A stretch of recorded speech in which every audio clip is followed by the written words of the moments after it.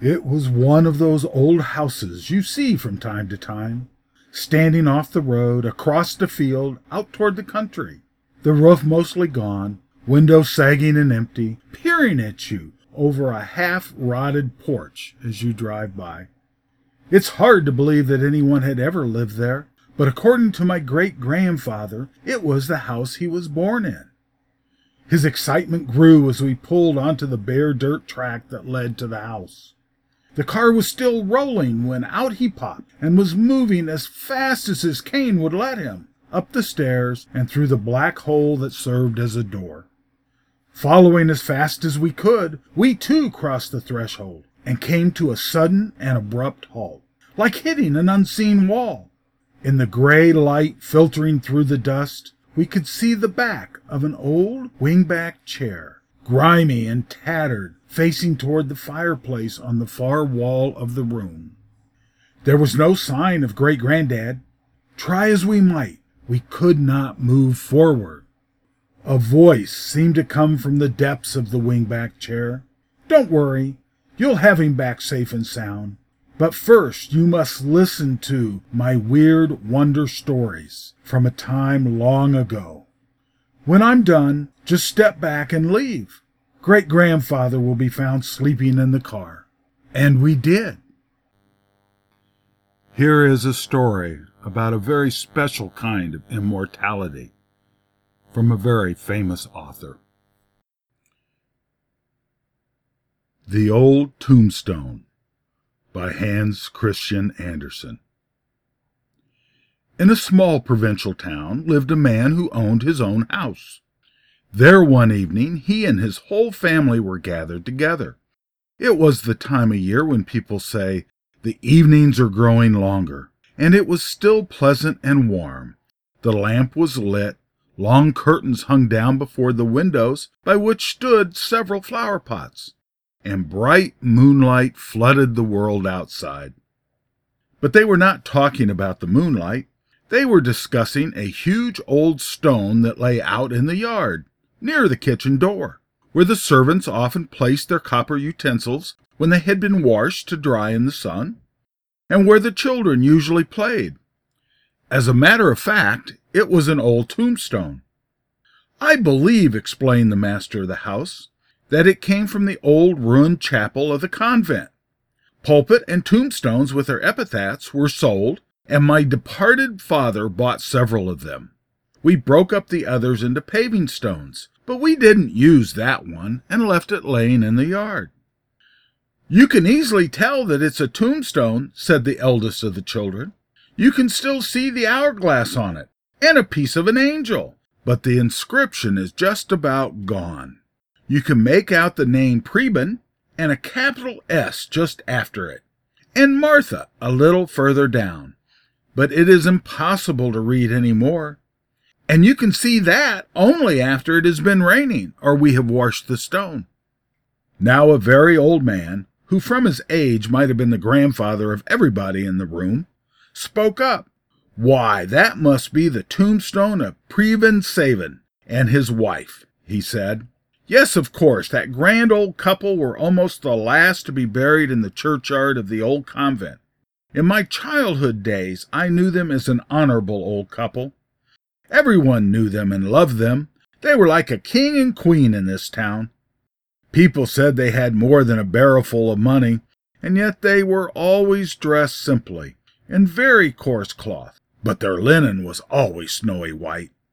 Yes, they were a lovable old pair, Preben and Martha.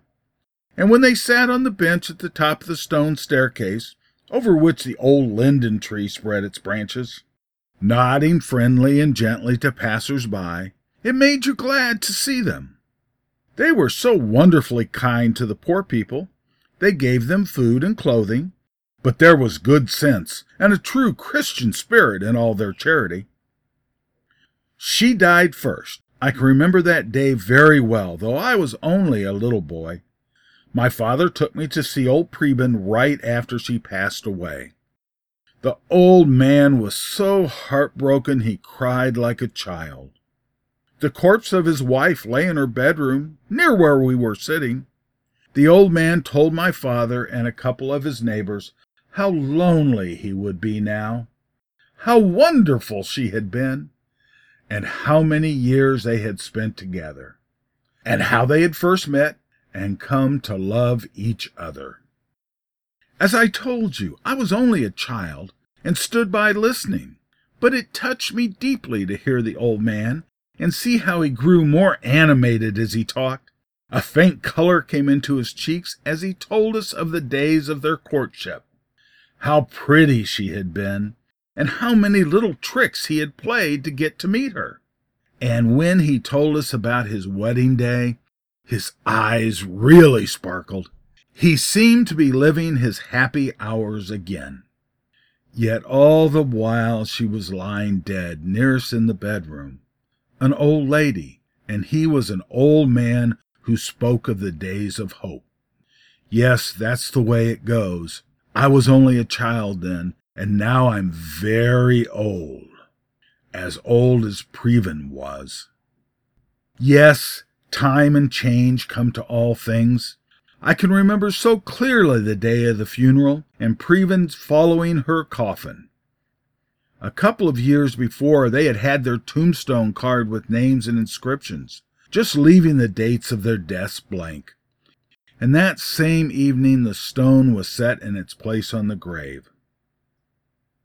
Only a year later the grave had to be reopened, for old Preben joined his wife again. It turned out they were not so rich as people had thought, and the little they did leave went to distant relatives far away, to people who never had been heard of before. The old wooden house with the bench under the linden tree at the top of the high stone staircase was pulled down by order of the town council, for it was much too ruined to stand any longer. And later the same fate befell the chapel, and the cemetery was leveled. Preben's and Martha's old tombstone was sold, like the rest, to anybody who wanted to buy it. And so it happened that it wasn't broken in pieces, but that it is now laying out there in the yard for children to play on, or to be used as a shelf for the servant maid's kitchen utensils. And the paved street now covers the resting place of old Preben and his wife, and nobody ever thinks about them any more. Then the old man who had told him the story shook his head sadly. Yes, forgotten. All things are forgotten. The rest began to speak of other things, but the youngest child, a little boy with large grave eyes, climbed up on a chair and peered through the curtains into the yard. The moon shone down brightly on the huge stone, which previously had seemed to the little boy very flat and dull, but which now had become like a page from a wonderful storybook. For the stone seemed to contain within it all that the little boy had heard about Preben and his wife. He looked down at the stone, and then up at the brilliant moon, which seemed like a divine face peering down on the earth through the pure, still air.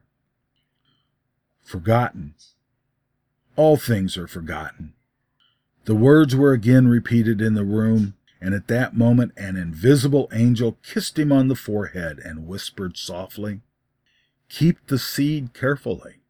Cherish it until the time for ripening shall come.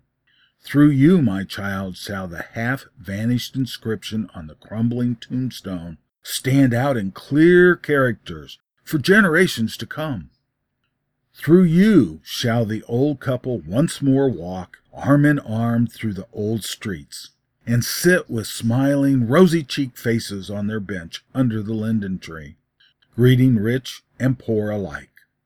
From this moment on through the years, the seed shall ripen into a blooming poem. For the good and the beautiful perish never. They live eternally in story and song." The end. And on the way home, we heard great-grandfather mumbling in his sleep. "Such marvelous stories," he said. "Such marvelous stories. I haven't heard these since I was a child." and he promptly fell back asleep.